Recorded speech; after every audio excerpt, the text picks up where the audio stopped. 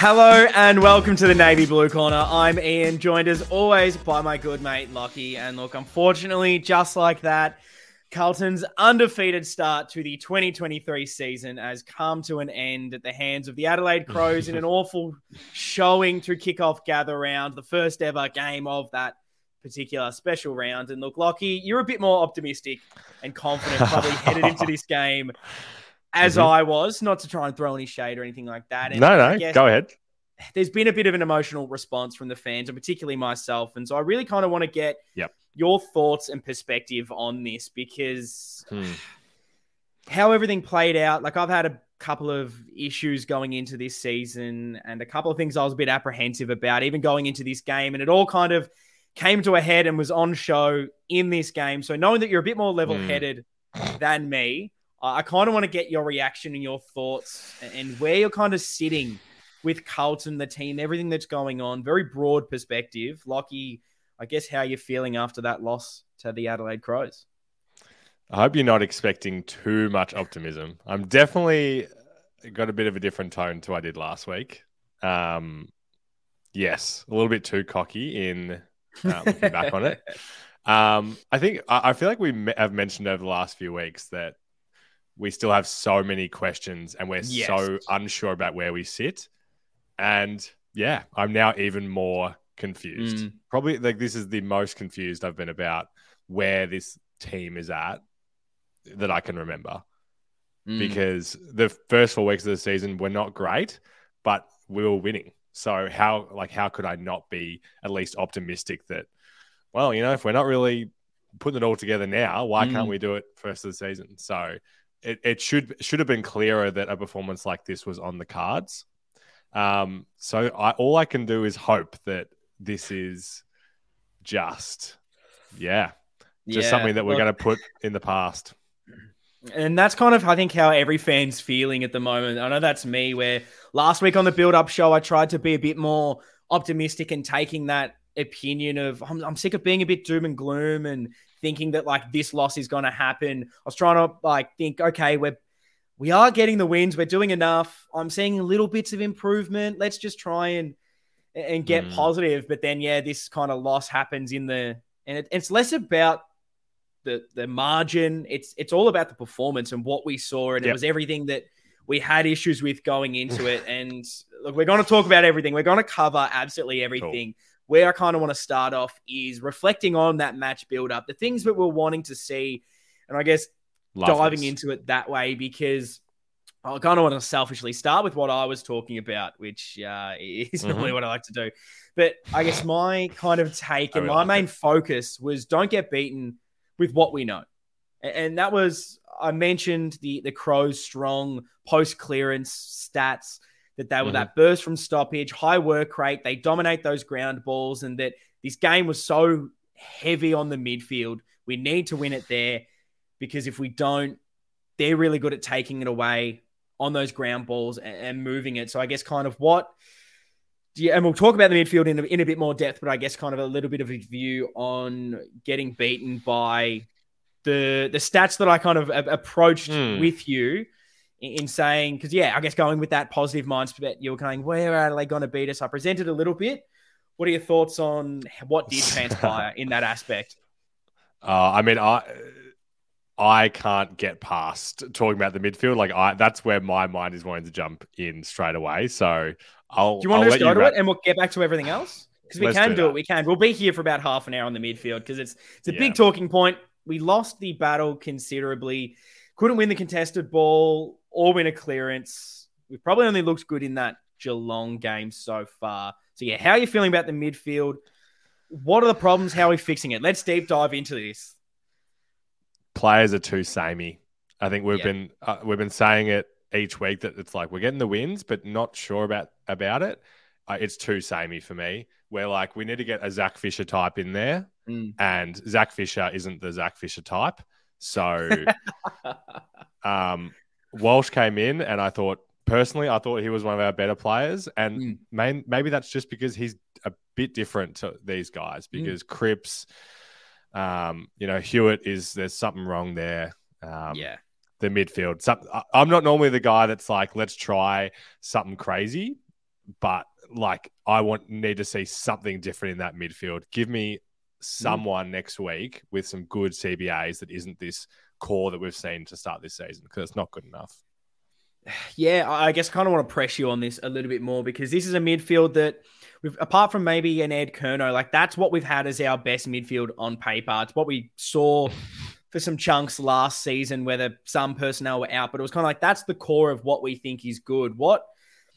Obviously, we've been saying we want a few other players in there, but if we want this big contested side of things, like that's our one wood, as a David King would kind of say.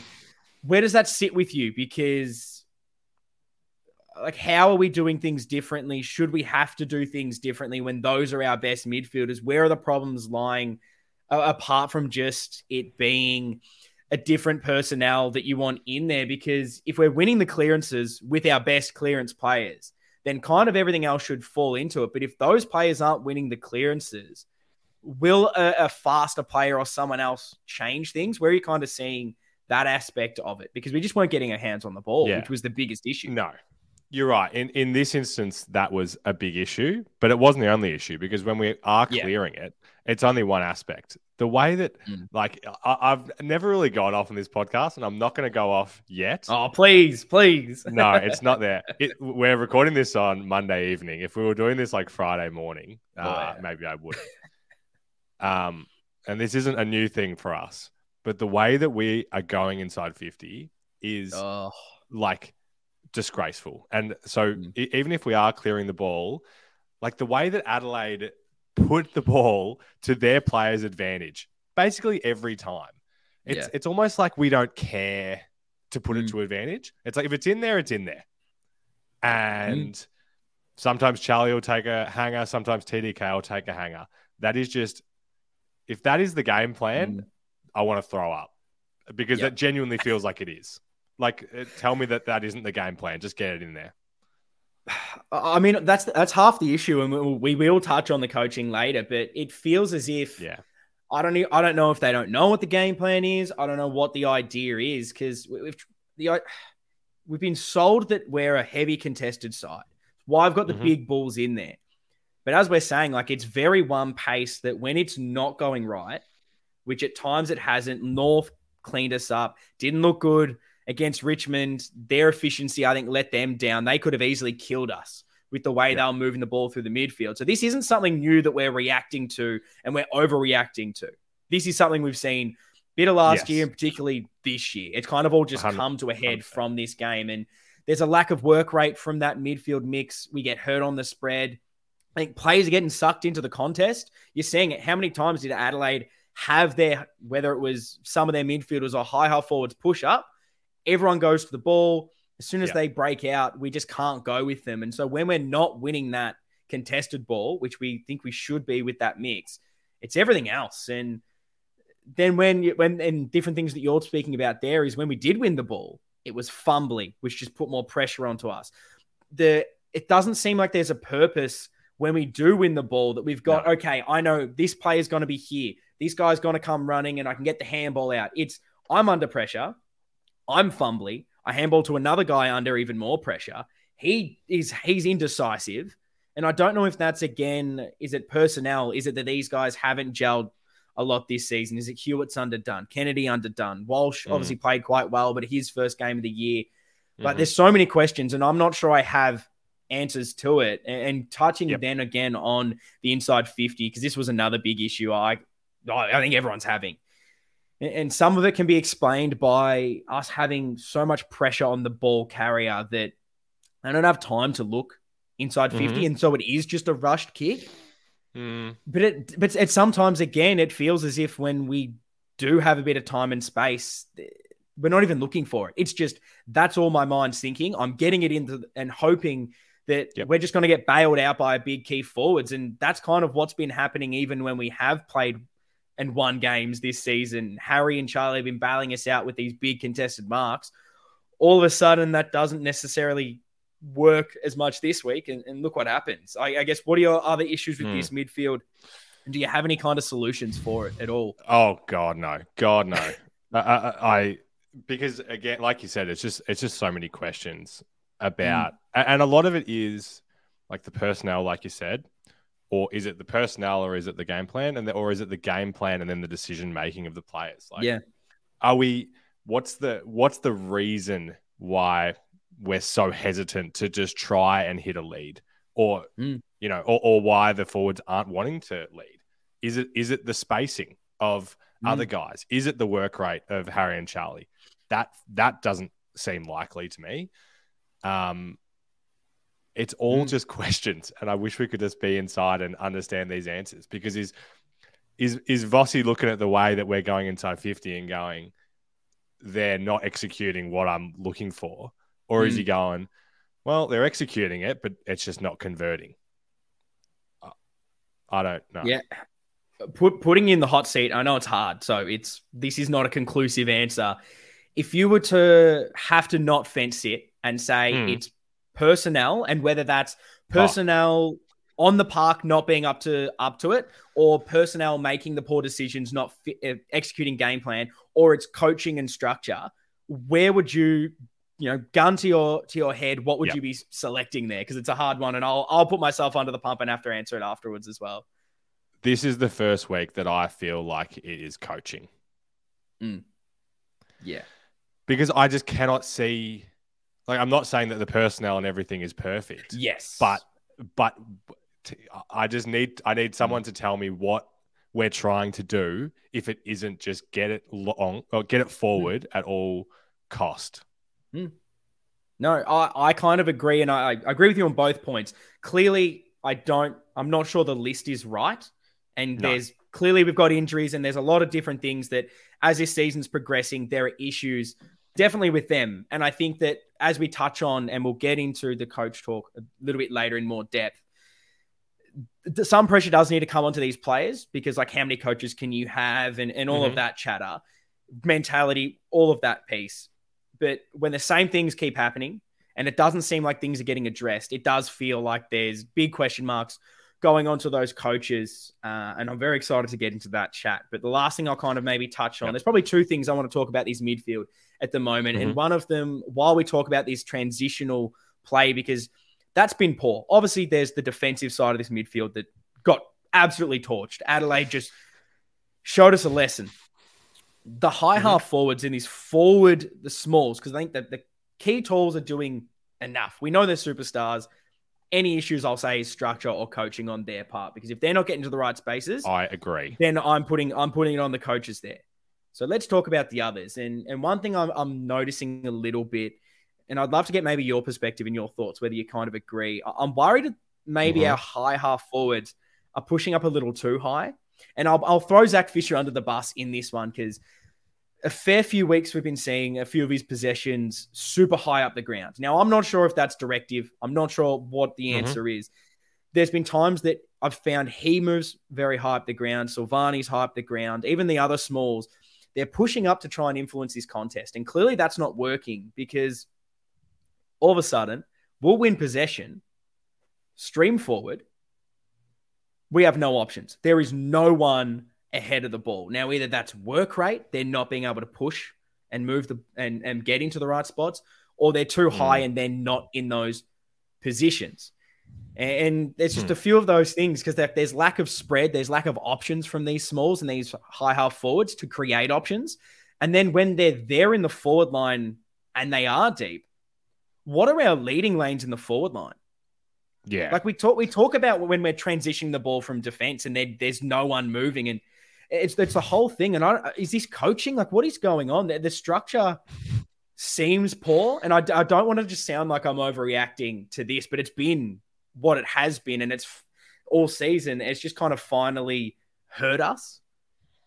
Like, what are your kind of thoughts on that? Because the amount of times we're not there and there's an outnumber and we've just bombed it forward and Harry's trying to take a mark over 4 blokes. There's no options when we've got it.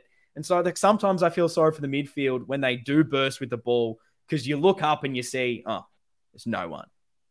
But then other times they're just kicking it to anywhere. So it's a bit of both. But I guess what's your kind of perspective on how the forwards are moving in that forward line and pushing around the ground? Because even when they are up, sorry to just keep adding on to this. So many streams of consciousness. But even when they are pushing up, well, they're not affecting the contest. So it's like, well, they're just, everyone's in no man's land. It seems like at the moment, it's just confusion all around. Well, it's funny you bring that up because I hadn't kind of had that as much as a thought like in this game or over the past few weeks, because I've been so focused on your second point about like the leading lanes and the clogged up nature of our forward 50. Bad, man. It doesn't make sense that both of those two things can be true, but they're not. I agree that they're not impacting that contest enough. So why are they out there if that's how we're going to roll with it? Oh man, there's just so many questions. And the one point that I just wanted to make, and this is now my stream of consciousness, not necessarily on this point. Yeah. With all of this uncertainty that we still have, and I think maybe this is why I've been so optimistic to start this season, where it's like I don't know where we fall in this in the spectrum of this season and looking at other teams. And you could call me the most delusional man on the planet right now, but I'm going to say this because I actually believe it. I think we could still win the premiership this year. And I think we could obviously absolutely miss finals too. Yeah. Where we are by the end of this season, I have zero fucking clue. And if we make the grand final, I'm not going to be the most shocked man, because like there is things here that can work if we put them together. And in this game, I hope you don't want to talk about positives in this, because I don't have them. Yeah. See, look at this. The tables are turning. You're giving me the inspirational speech halfway through this, and I'm feeling a little bit more up and about, because that's the kind of perspective I was trying to take last week, and trying to get a bit more positivity, I guess, going and heading into this game where, like, if you just look at the talent, like high-end talent on this list, it's there. Clearly, the bottom rung is when that underperforms, when things aren't going right, that hurts us. And what hurt us in this game was the top talent wasn't there, particularly that midfield. Clearly, that was blind Freddie could have watched that game and told you the issue and why we lost that football game. It was not hard. Fixing it's the issue. And it's why I do kind of agree with that point, as delusional fans as we are, that as badly as it is and as badly as things have been, when we kind of know the issue but maybe don't exactly know how to fix it, it can turn around. Like all of a sudden, something happens, tweaks are made, that midfield fixes it, and you're like, well, Hewitt's a gun, Kennedy's a gun, we've got Walsh, we've got Cripps, mate, we've got some players around here. All of a sudden, Fisher starts to play well. Like, it can turn, and that's why probably we're so angry and frustrated, because we can see why it can turn. I think you kind of nailed it. And that's why, like, I think you might have said this at the start, and people are saying this, that they're not surprised that this happened. Yes. Will you also have been not surprised if we won by 50? That wouldn't have been surprising either. If we turned it on and got like we were wanting. Yeah. So, and the thing you wanted to see before we started like the game was a 4-quarter performance. And we were at those two levels where it was genuinely, this game, we lose by 60 or we completely dominate and win by 60. Sure. There was kind of no in between. And unfortunately, it's gone the other way. And again, this is another could go either way. And it's kind of a thing I'm hoping for, but thing I'm frustrated with. God, I can't even speak at this stage. They've got me so fired up. Like, we're fired up. Is that, like, maybe this is the wake-up call we needed, where we weren't dragging these wins across. And, like, the playing group have to look at themselves. But how many fucking wake-up calls does this group need? How many wake-up calls does this coaching group need? Like, last year, mate, there was like 7 games in that season you could point at, particularly at the end of that season, that are wake-up calls. You had all preseason to sort this out, and we've come out and we're worse than we were last year. So, like, it's hard. I'm trying to rattle with where I am positively or negatively, and to go into the negative headspace, because I think this is where we kind of all are. Because we're not there yet. We're not positive just yet. Let's head there. So let's go and let's self-destruct and let's get ourselves into some kind of mental institution at the end of this, because we're going to need some more therapy. But maybe that's what this episode is for. And yep, I need it. I guess we are going to try and fix a lot of this potentially at selection and build up later in this week when we do our build up episode. But what has got me into this negative headspace, and it's why I tweeted this at a stage where I'm looking at what if you were to fix this simply by bringing in personnel, because that's kind of like the easiest way when you look at something. Well, what I'm working with isn't working. So can I bring something else in to fix it? I'm looking at what we're bringing in, what we can bring in, and it's not making me super positive, Lockie. And I'm not sure where you sit with this. So I'll kind of pivot to you before I go on my big rant, because I've got a big talking point on this. But like, we're talking about a Bins to potentially come in who's looked pretty good in the twos. Maybe a Kemp, maybe a Carroll. Like, the names that are getting thrown out don't necessarily excite me. Where are you sitting in the fix it with guys coming in, or fix it with what we've got and how that mix works? Because you've said yourself earlier, you need the mix changed. Are you bringing guys in? Where are you sitting right now on this Monday night? I'm probably going to lead off with a bit of a fence sit and let you do your thing. Because the one comment that I want to say on the matter is just kind of the social commentary around this. Where you got like a record amount of questions back to your questions tweet, which is great. We love the engagement. That's good. Good engagement. And so many people, and we do this sometimes, love to look at individuals and be like, why are we persisting with this guy? When do we give up on this guy? You're going to run through it now. Like, for example, not attacking here, but just one example, at Wombat Lifts. I'd really like to hear your honest opinions on Zach Fisher. Substandard efforts week in, week out. Why do we continue to accept this shit? I think every week on this show, we've said that we aren't happy with what we're getting from him. Yeah. But you cannot tell me that there's someone that we could bring in and we would definitely get a better output than what he's giving us.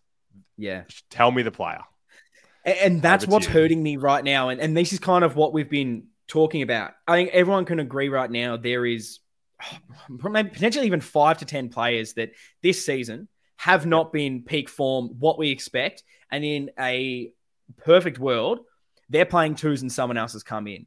The issue, and I'll give myself a bit of a plug here. I've been didn't expect that. Oh, of course, mate. The head gets bigger by the day. If we're watching this on YouTube, someone needs to keep taking a photo every week, because by the end of the year, mate, the whole screen's just going to be me. No, you're not even going to fit into this thing, unfortunately.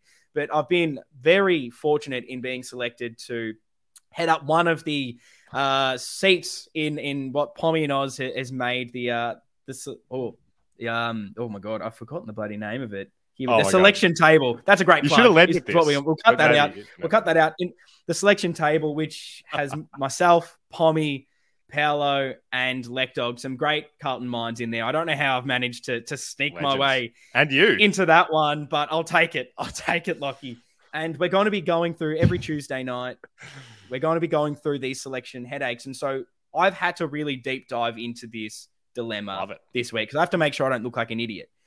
And my biggest issue is maybe this is dumb, but I put out like the TikTok the video this week that some may have seen. So follow us at viral, by the way, of like the Simpsons meme where Homer's got the barbecue and it's Adelaide, and then he looks down and it's a complete mess and it's Carlton. And it's like, why doesn't mine look that? And trying to look at, rebuild team, all of that. Adelaide look like what we want to be right now, even though anything could happen. Who knows? We might turn it around.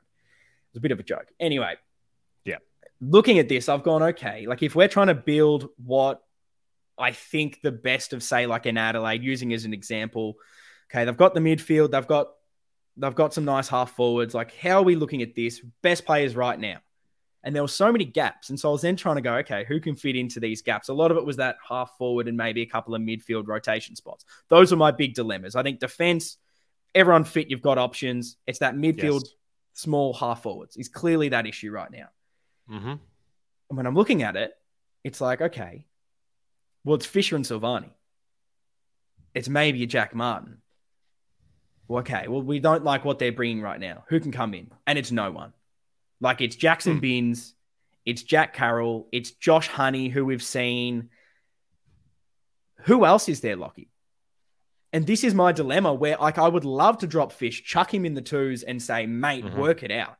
But who are we bringing in? And then does that disadvantage you even more? because the guy you've brought in is going to bring a third of the shit that Zach Fisher's bringing right now. And even on that, while I'm continuing this massive discussion, is like I've just touched on those high half forwards. If, you know, I've said they're potentially not in the right areas, but if we're not winning the clearance and the mix there isn't right, we're not able to get that separation. I've talked about the handballs to a guy under pressure. We're not getting the spread. We're not using the ball well in the midfield.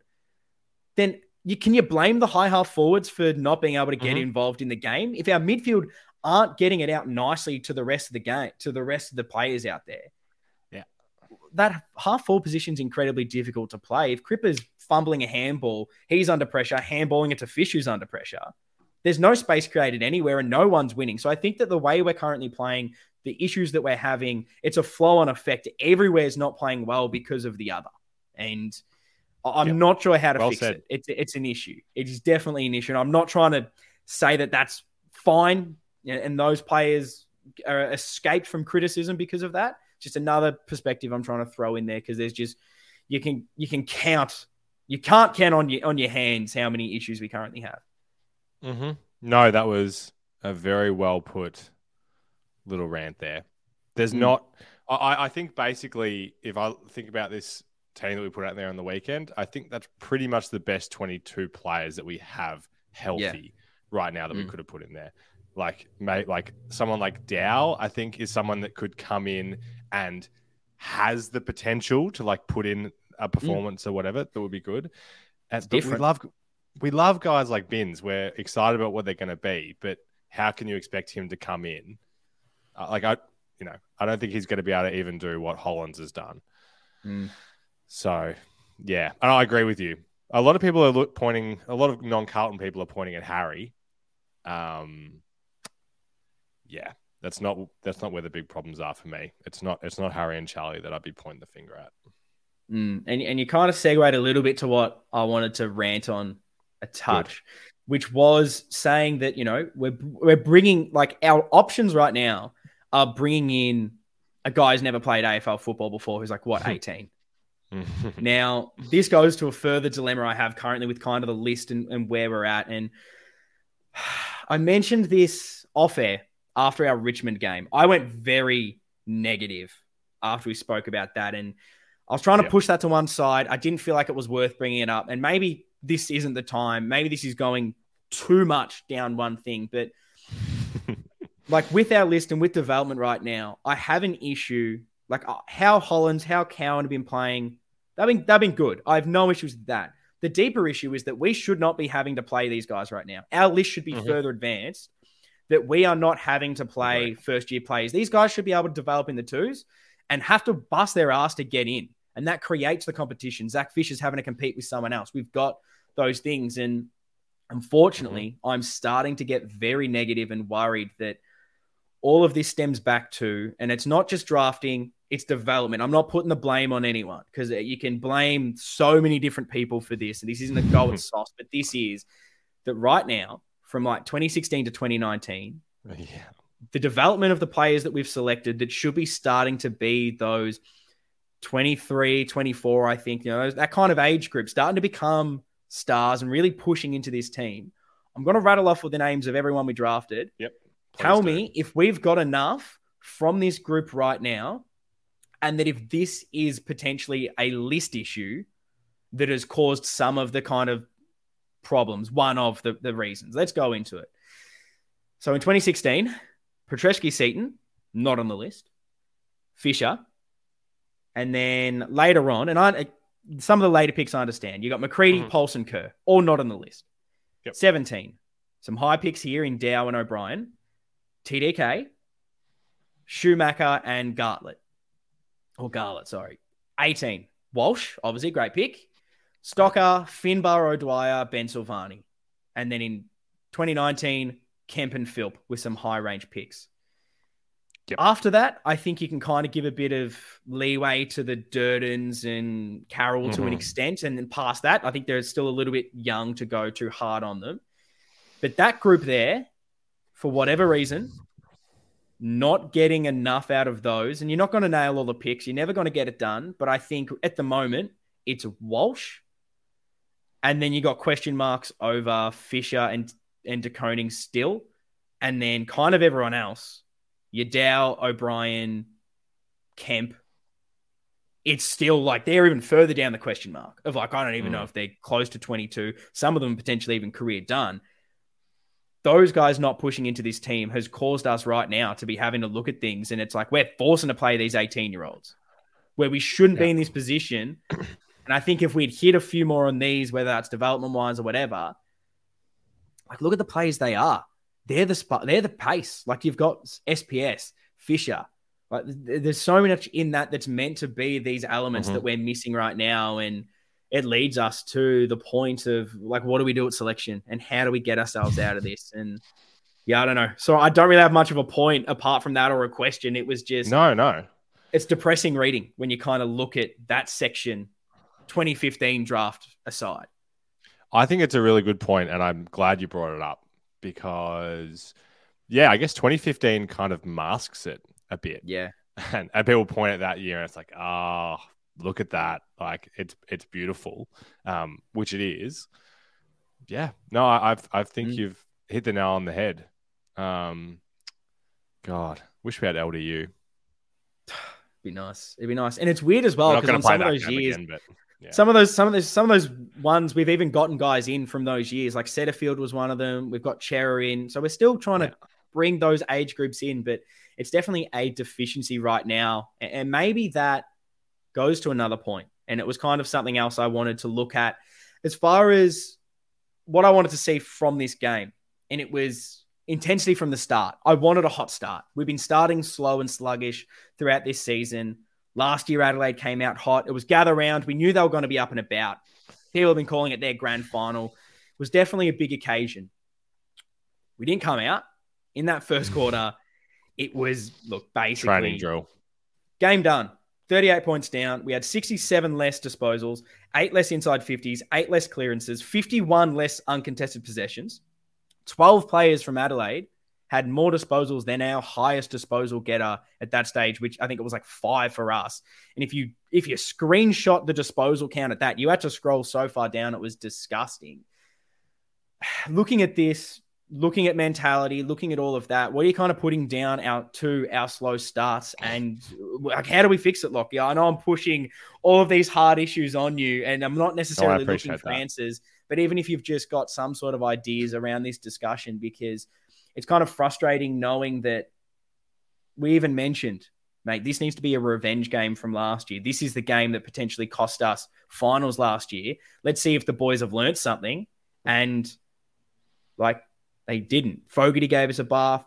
Keys exploited us. It was the same shit that happened last year, except the Crows are better, so it was a bigger margin. Like, what are you putting these slow starts down to, and the fact that we're not able to seem to fix the issues that we should be ready hot to go and fix these problems? I'm really excited to hear what your take is, because I really don't have anything aside from I guess like we spoke about last week. It was like there was so many reasons for us to come out hot and so many reasons for us to be amped up.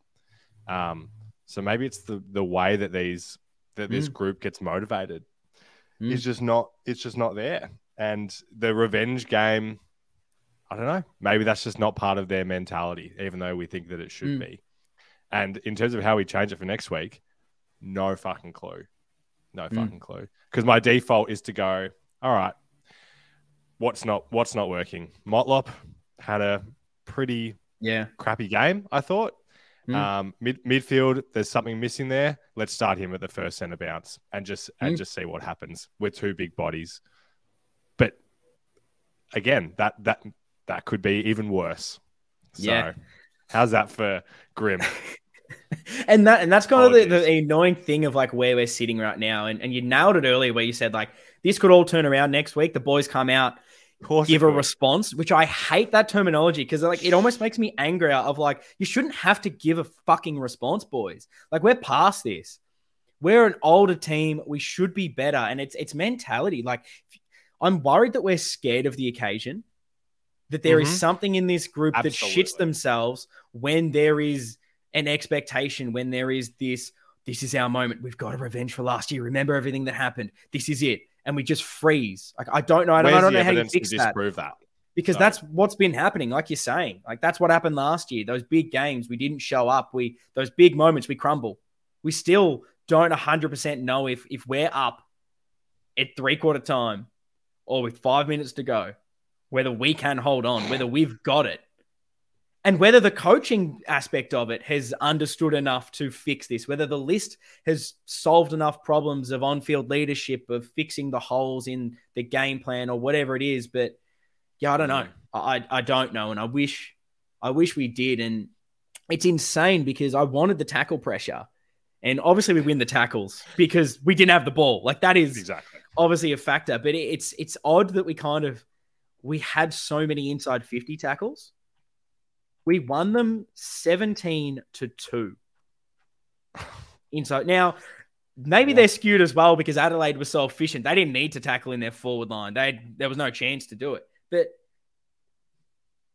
like, what? How do we have 17 inside 50 tackles and not capitalize on that? It just seems odd, and I don't know how we're fixing it, but we really need to come out and actually do something. And yeah, it's so depressing because all my head just thinks is like, is that it? Like, is this all we are? And I hope it's more than that. And I'm so glad you slipped it in there because there is such a. Are we just going to call it? Like, are we just going to call it? We're going to have a massive win next week. Like, it's just bound to happen. It's either going to be that or it's going to be 100-point loss. Like, how can? I have no idea what to expect. This is the furthest thing that I have from clarity on what this team is.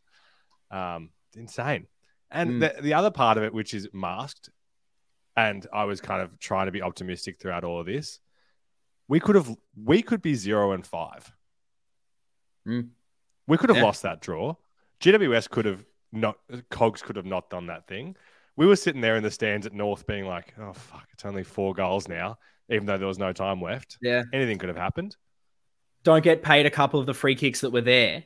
And you never know what happens. Do we get a couple of that? Did Geelong come back and win that one? Do we make a couple of mistakes? And like, I almost did. I get you. I totally get you. And it could go either way.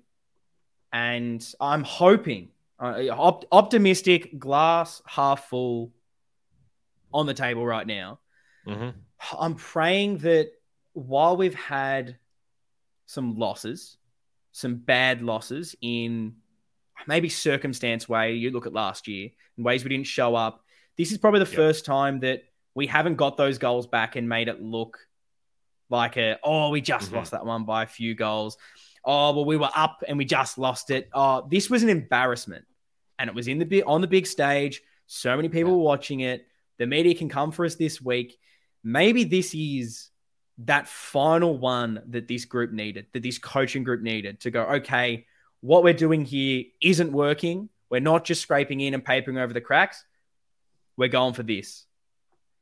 The issue is I wish we had done that previously, and I thought that if we could turn it around, that would be it. But like, this has to be that line in the sand moment of we don't accept what we're currently doing. And this can't happen again. Like, I can accept a loss. I can cop a loss to Adelaide. I just can't accept it in the manner that it happened. But I guess let's pivot. Let's talk about coaching, because this is another section that people are talking about. It's probably the first time there's been a bit more heat on the coaching group and on Vossi and question marks. I was seeing people actually ask the question whether they were being super serious of like sack the coach or not, but it was questions being asked of like, is this the man to lead us forward? Like, how are we sitting and feeling with it? I'll put you in the hot seat. How are you feeling with the coaching group? And how do we evolve and kind of sort some things out at the moment? I think it's definitely okay to be questioning it at this stage. I'm definitely not fully off Vossi or anything like that. There's no way that I don't think we should be at least sticking out with him this season. Absolutely. There's just still too many question marks for me to be definitive on it at all. How can I judge? Like, I can't say with 100% certainty that the game plan that he is envisioning and that he knows we can achieve with the right level of health and buy-in isn't a premiership one. I can't say that's not the case because there's too many variables right now. So I'll have to look back on it once we've got a bigger piece, I guess. What about you? No, I think it is probably it's not too early to question. It's probably too early to come up with an actual conclusion just because you haven't seen enough. The questioning comes really from seeing what other teams are doing with lists that we probably perceive as less. There's definitely less star power to it, and how other teams are playing, and how other teams have maybe like in Adelaide have seemed so good so far. And obviously it can turn. They can fade away and be garbage the rest of the year. We can all of a sudden ascend, and no one's worried about this game, and everyone's thinking, "Gee, remember round 5 when we all lost our heads?" That was weird. Who knows? But the questioning comes from that. It's seeing St Kilda with Ross Lyon. It's seeing what Essendon are being able to do and get a scalp over Melbourne and play good football with a new coach, and being like, why aren't we doing this? What is going on where we started last season so well? The midfield dominance was there. And then about halfway through that season, all of a sudden the midfield dried up. And then we've had a preseason and we thought so many little things would be addressed. We've come out and we're probably worse than we were last year in a lot of aspects. As we're saying that, there's a lot of questions. Things aren't being answered. Things aren't happening. And so I think from that, you've got to question the coach because, well, okay, and we'll talk a bit on selection, like Gov. Obviously, there was some injury that was getting carried there. He's got tightness. It's aware that something was going on. And, like, why is Plowman the guy in the emergencies in case? He should not be the guy that comes in for Gov. Would you agree with that? Would you have said, if you're getting rid of an intercept defender, it's Kemp or it's Dirt and it's someone else, it's not Plowman?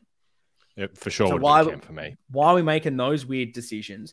I disagree, and I don't like the fact that we tried to just fix the losing a Doherty, a halfback and run, and we didn't bring in a halfback and run. Like, we didn't bring in a Chincotta.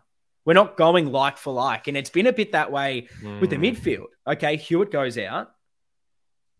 Okay, we'll just go with the same mix. We'll go with whoever's left. Okay, Kennedy goes out, Hewitt's back in. We still haven't replaced what we thought was that midfield piece.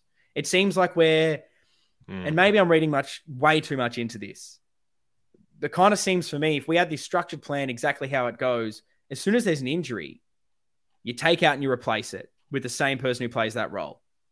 But at times it seems we're moving too many pieces around and just hoping that the personnel can get it done. And then, obviously the midfield issues. Is it structure? What's going on? We're not changing things up. We're too late to react to things that's going on. We don't seem to be getting the best out of certain players. The forward line mix, all of those things are issues, and we need to sort it out. Like, we want to play this contested brand, but our rucks stink. We're not fixing that. So how are we going to win this contested ball if the ruck can't tap it to our midfielders? Like, there's just so many issues.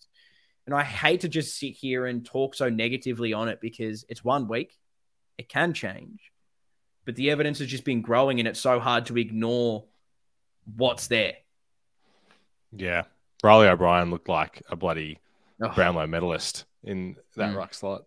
The only comment I'll make on that, the Chincotta thing, I feel like is a little bit of a hindsight. Like, for me, I was happy with us trying something different down back, and I think it could have worked if our entire midfield wasn't so shit. 3 kicks from Hewitt. Like,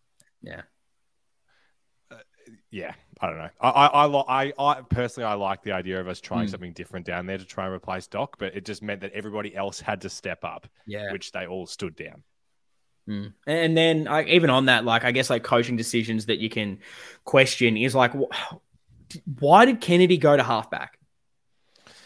Yeah, probably wouldn't be. That to me just didn't seem to make sense. And it's funny because I thought when he did go back there, like he did look okay. He did take some nice intercept marks, but when you weren't winning it from the source, I can applaud them changing something, but it just seemed like a silly move to move him away from the ball and put him down back. It just didn't seem like the best decision that could have been made. And now that it obviously didn't 100% work, you can kind of question it. What are you thinking with the inner midfield mix? Are you calling for a Dow attempt? Are you calling for something different? Or are you calling for let's just keep running back this same mix? Yeah. And just try different things with the same players? I think that it needs some tinkering. Some. I don't want to go too big with it. My first thing would be Hewitt is either injured or he is the worst footballer I've ever seen and out of form. He's got to be injured. Either way, I'm thinking it's an injury and saying out of the team. Rest up. You've got some hand issue. You can't tackle. You're not getting the ball. You're no good to us doing what you're currently doing. And I would, because of that, I would be wanting to try something different. Who's playing the Hewitt role in the twos right now? Who is that in extractor, getting the hands on the clearances, and whether he's playing that well and we think he's going to fix the problems because he's got his negatives. He doesn't two-way run. It doesn't necessarily sort out everything. But what's something different we can currently do right now and that you might get a similar output right now? It's Paddy Dow. And I hate to pull this in because how many times do we sit on here going, he's not the answer. He's not the answer. But right now it's something different. Yeah. And I want to see something different because we've tried the same thing for half a season last year and me too. A few games this year. Hasn't worked.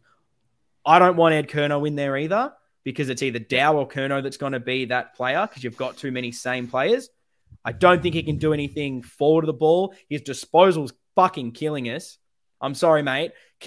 If we've got an advantage, there needs to be a team rule that if Ed Curnow's got the ball, umpire, I want Vossi to go to the umpire and say, mate, if Ed Curnow's got the ball, it's not advantage. Do not let him take advantage. Take the ball and strip it off him and sub him out of the game if he thinks that that's a fucking good decision.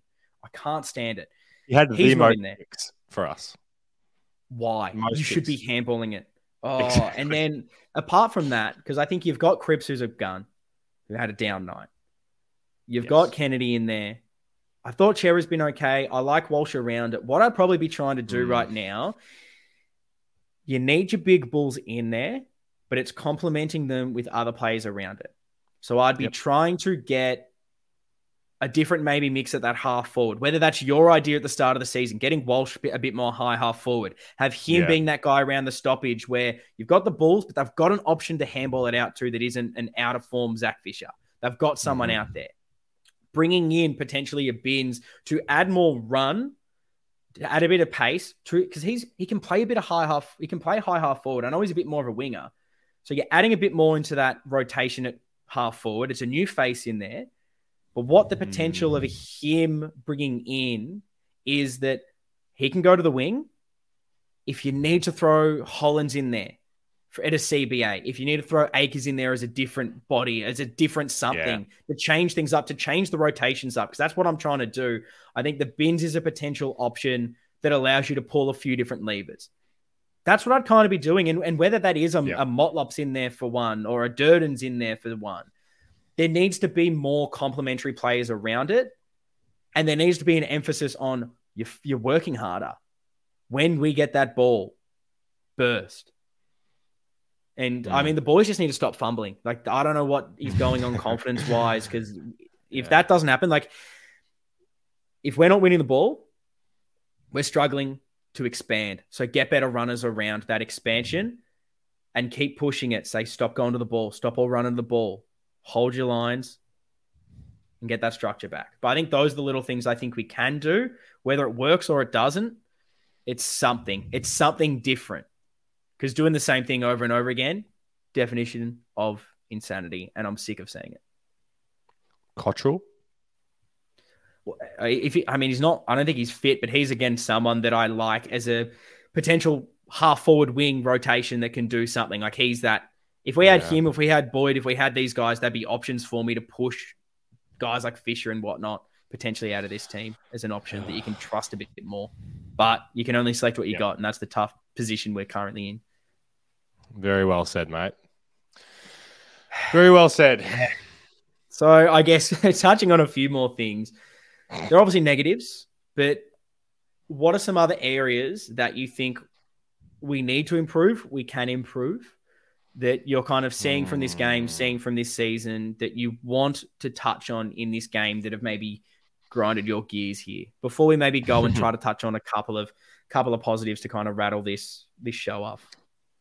Oh God, I feel like you're going to have to take the wheel for both of these points because I think we've covered the main ones for me. It's to your point about how this all could turn around so quickly. And I think we've even mentioned this on the show. I truly think a lot of this is tinkering. I'm not at the tear it down stage. I think that there's some incremental things that can happen. Yes. And I think they're the things that we've spoken about how our midfield's playing, how we're delivering the ball inside 50, how our forwards are moving. So what do you have? Anything that we haven't covered? Well, I firstly just want to say, that's the level-headedness I need on this podcast when I'm getting emotional, getting frustrated with a lot of things. Because, we've said it so many times. We can turn it around, and I agree. I don't think it is blow everything up, sack everyone, get everything ruined. It's okay. We think we're good enough, just little touches, and hopefully it can happen. But the last couple, I've got two little negatives I want to bring up. Firstly, tackling. I don't know what's happening, but we're just there's two things that slippery. Two things have annoyed me. One, we're just not strong enough in the tackle. We don't hold them. How many times is it perfect, we've made the stop. They get the handball out. It's done. And secondly, the thing that if I was a rich man, that TV in my living room would have been off the balcony. I would have had a lovely brand new TV this week because it would have copped it. But unfortunately, I'm too poor to afford that. So cooler heads prevailed. But if I see one more time that a Carlton player is approaching an opposition player with the ball, and the opposition player, 0.5% shifts their hips the opposite direction, and we've broken our ankles and we've lost the whole thing. Past them. How does that happen? I genuinely cannot fathom, unfortunately, how bad we seem to be at judging players' movement. There was just too many passages of play where they shifted direction and we were like, oh, well, he's through. And that's just not at a standard. And the other thing was just touching on footy IQ. It seems to be the underlying feature of a lot of this, but sucked into the contest. We handball to people under pressure. Our kick and delivery inside 50 is dumb.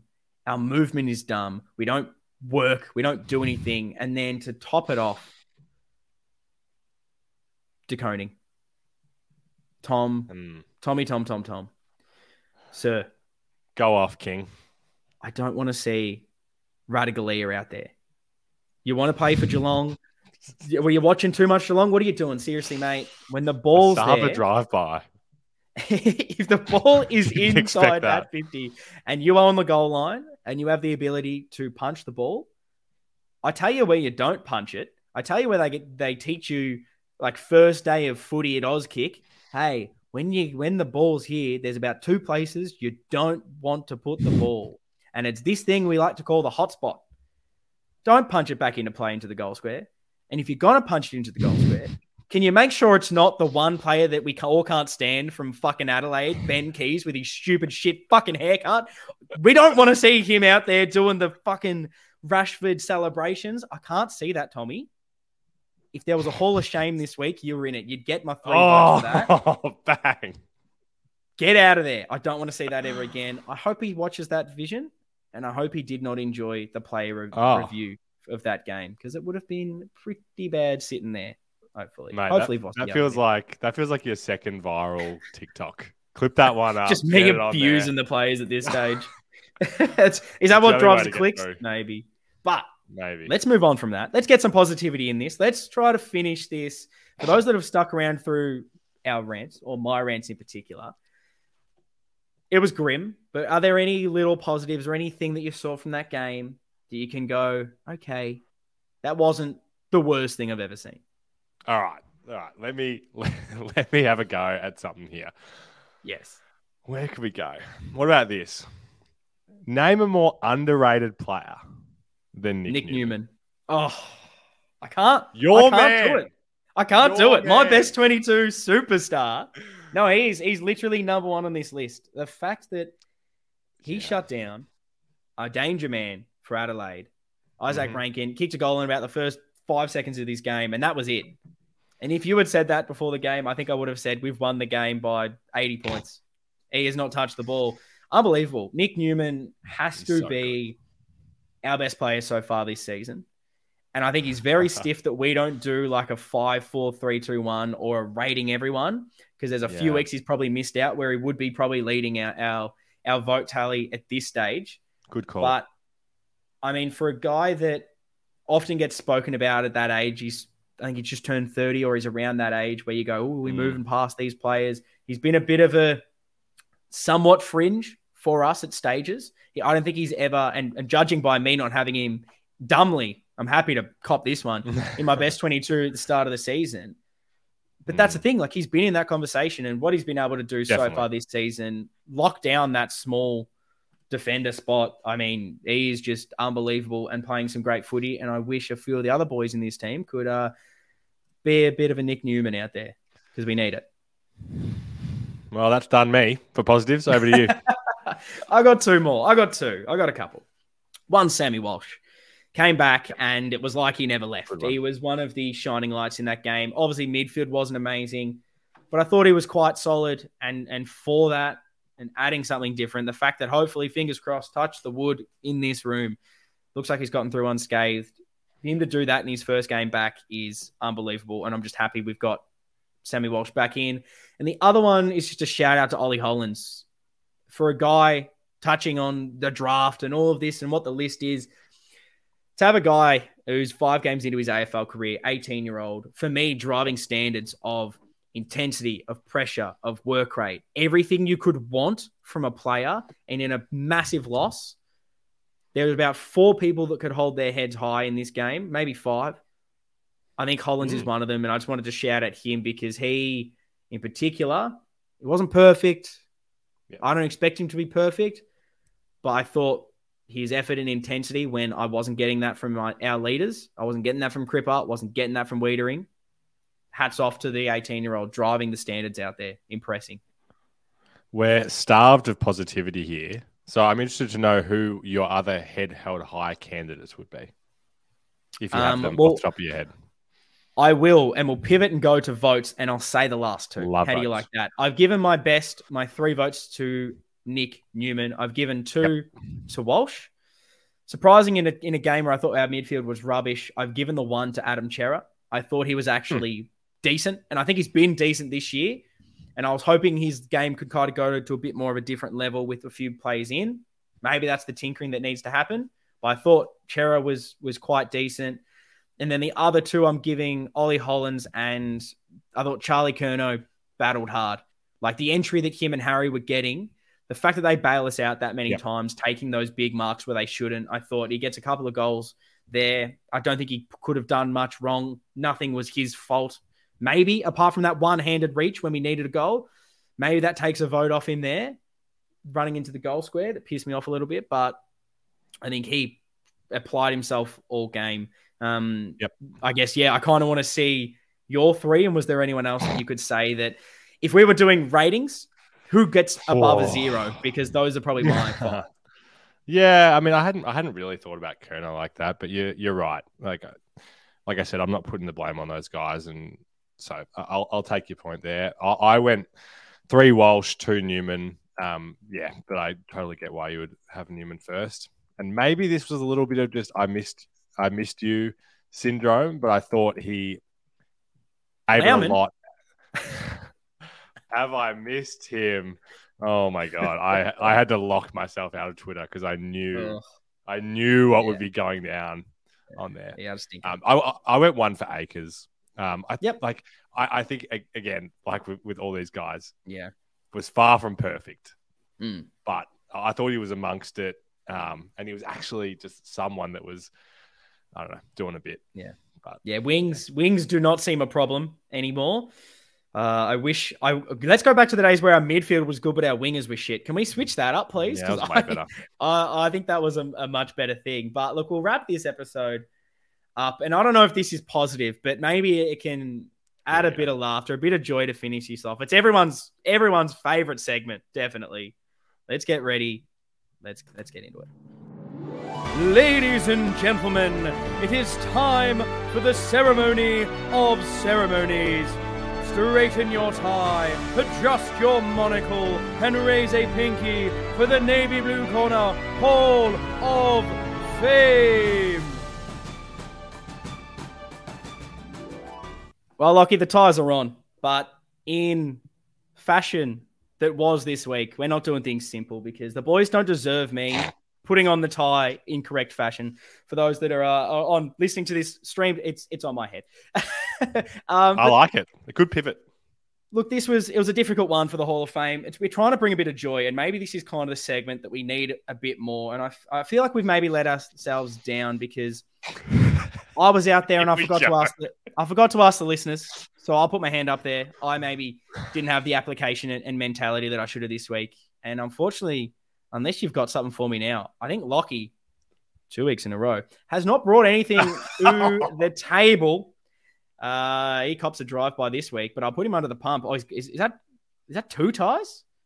No, almost looks like it's just the one. I had to scarf up as well. I'm a bit ashamed of myself. I've been so negative today. I still love this club, and we're still going to win the flag, so it's fine. Unfortunately, the Hall of Fame's a bit of a negative one, but maybe we can have a bit of laughter at it. I would like to induct this week, and considering it's our only nominee, it goes straight in unless there's a big veto that does happen on your part. We'll see. Hey, we'll see. It could happen. Anything could happen in the Hall of Fame. It's no holds barred. I would like to induct this week calf tightness into the Navy Blue Corner Hall of Fame because I don't know what's going on. We thought that COVID was a pandemic. Muscle tightness may have taken the cake for that one because, look, I think I'm a little bit happy that we haven't called it awareness because if they trotted out the use of calf or hamstring awareness, I think I would have deleted. I think my phone would have gone over the balcony. Podcast? I think it would have deleted everything because calling something like muscle awareness is the weirdest word for anything. Because if they're not aware of their muscles by now, if Gov is not aware of his soft tissue issues now, then we've lost the plot. But calf tightness is there because currently, Lockie, I'd like to rattle this off for you. Go on. Mitch McGovern, I don't want to Jack know, Martin, Caleb Marchbank, all suffering from this condition, debilitating condition called calf tightness. Now, if that's anything to go by, Martin, it was a test. He's just a bit tight, boys. Haven't seen him so far. Don't know when he's ever going to play again. Marchbank, calf tightness. Same thing. He could be done. He could be delisted. I don't know what's going on. And McGovern, he's missed 1 week. It could be the season. I don't know. This calf tightness may be worse than an ACL at this stage. And to throw out the tightness even further, there's 2 more players in the tightness bandwagon. They haven't torn it. Again, it's just a bit tight, just a bit sore. I wish they'd torn it at this stage. Matty Owies is one that has the hamstring tightness. And again, we haven't seen him for a while. It's starting to push out. When's his return? I don't think the club know. Their injury reports are great. And then, unfortunately, the newest member of this is unfortunately Adam Sard, which makes me nervy about the selection this week because if he's gone down and we've had Mitch McGovern miss a week, how long could Adam Sard be out with hamstring tightness? But does the word tightness go into the Hall of Fame this week? Because I think if I've said it that many times, it almost has to be etched in. I think the guy writing it in on the board behind me has already got it on the board. I'll allow it. Get it in there. Nailed it. Is it like I know that you like to play doctor sometimes. That's always your little fantasy. Doctor? Okay, here we go. Is this like does tightness mean, well, there's nothing actually, like there's nothing really wrong, but you're telling me that it hurts and I can't run. Is that what this is? Like, I mean, is it an injury? What is tightness? Well, I mean, that's the question because you'd think tightness couldn't be something that is a more than a 1 week injury. Because you think if it's more than 1 week, it's a tear or it's a strain. Maybe they're just replacing the word strain with, oh, well, it's tight. Yeah. Because it just seems semantics. It is genuinely the weirdest thing I think I've heard in football that it's been more than like a week thing. Like I've no, like to go the other way, I have no issue with them before the game looking at Gov and being like, he's pulling up a little bit sore here, pulling up a bit lame. I'd rather him not tear it. And same with Sardi, because that is finally maybe a little bit better injury management on the front of these players. But for it to now be 2 weeks, 3 weeks for a few of these players is very, very concerning. But yeah, I don't know. Maybe they just need to suck it up, to be honest. Play hurt. Who plays first for Carlton? Marchbank. Oh, that's good. Out of just Marchbank and Martin? To play again. No, sorry. Marchbank and Cunningham. I reckon both are done. I reckon both are done. But like I would double down on both. Again. I will double down that both are gone delisted. It wouldn't surprise me. Wow. If with Marchie at the moment, that they've even told him. I don't know.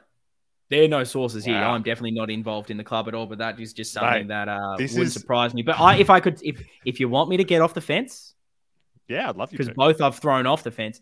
It's Cunningham somehow. Wow. Okay, interesting. This is the time to get this. I wish they were both fit and healthy. Of course, this is the perfect time to put these theories out there, mate. Who's listening now? We're over an hour in. Who knows? Not me, clearly. we know that Marchbank is at least real still. Well, I guess Cunningham played a quarter, didn't he? I saw him out there. What is going on? Oh, at least the shoulder's not the issue now. That's at positive. The start of the season. I think it was like, what's the most important thing that we need this season? Some health. What have we not got, Lockie, so far? It's not the reason why we played this game, but far out. We didn't touch on McGovern, really. We said that Plowman shouldn't have been in. God, that man is so important. I know we're burying it 70 minutes in now, but far out. Losing him and Doc does not help. They're just on-field leadership and structure, and we definitely missed Gov's attempted ball movement. Even if he stuffs it up, his immediate thought is like, get the ball moving. I want to get this going. And we definitely I love it. Lost that. And it's when you don't have your best players out there, like Adelaide, I don't think they even have any injuries to a lot of any key personnel. I can't think of anyone they really have out at the moment. And that does make a bit of a difference, but there is still clearly other issues that are at play rather than just injury, but it doesn't help you in.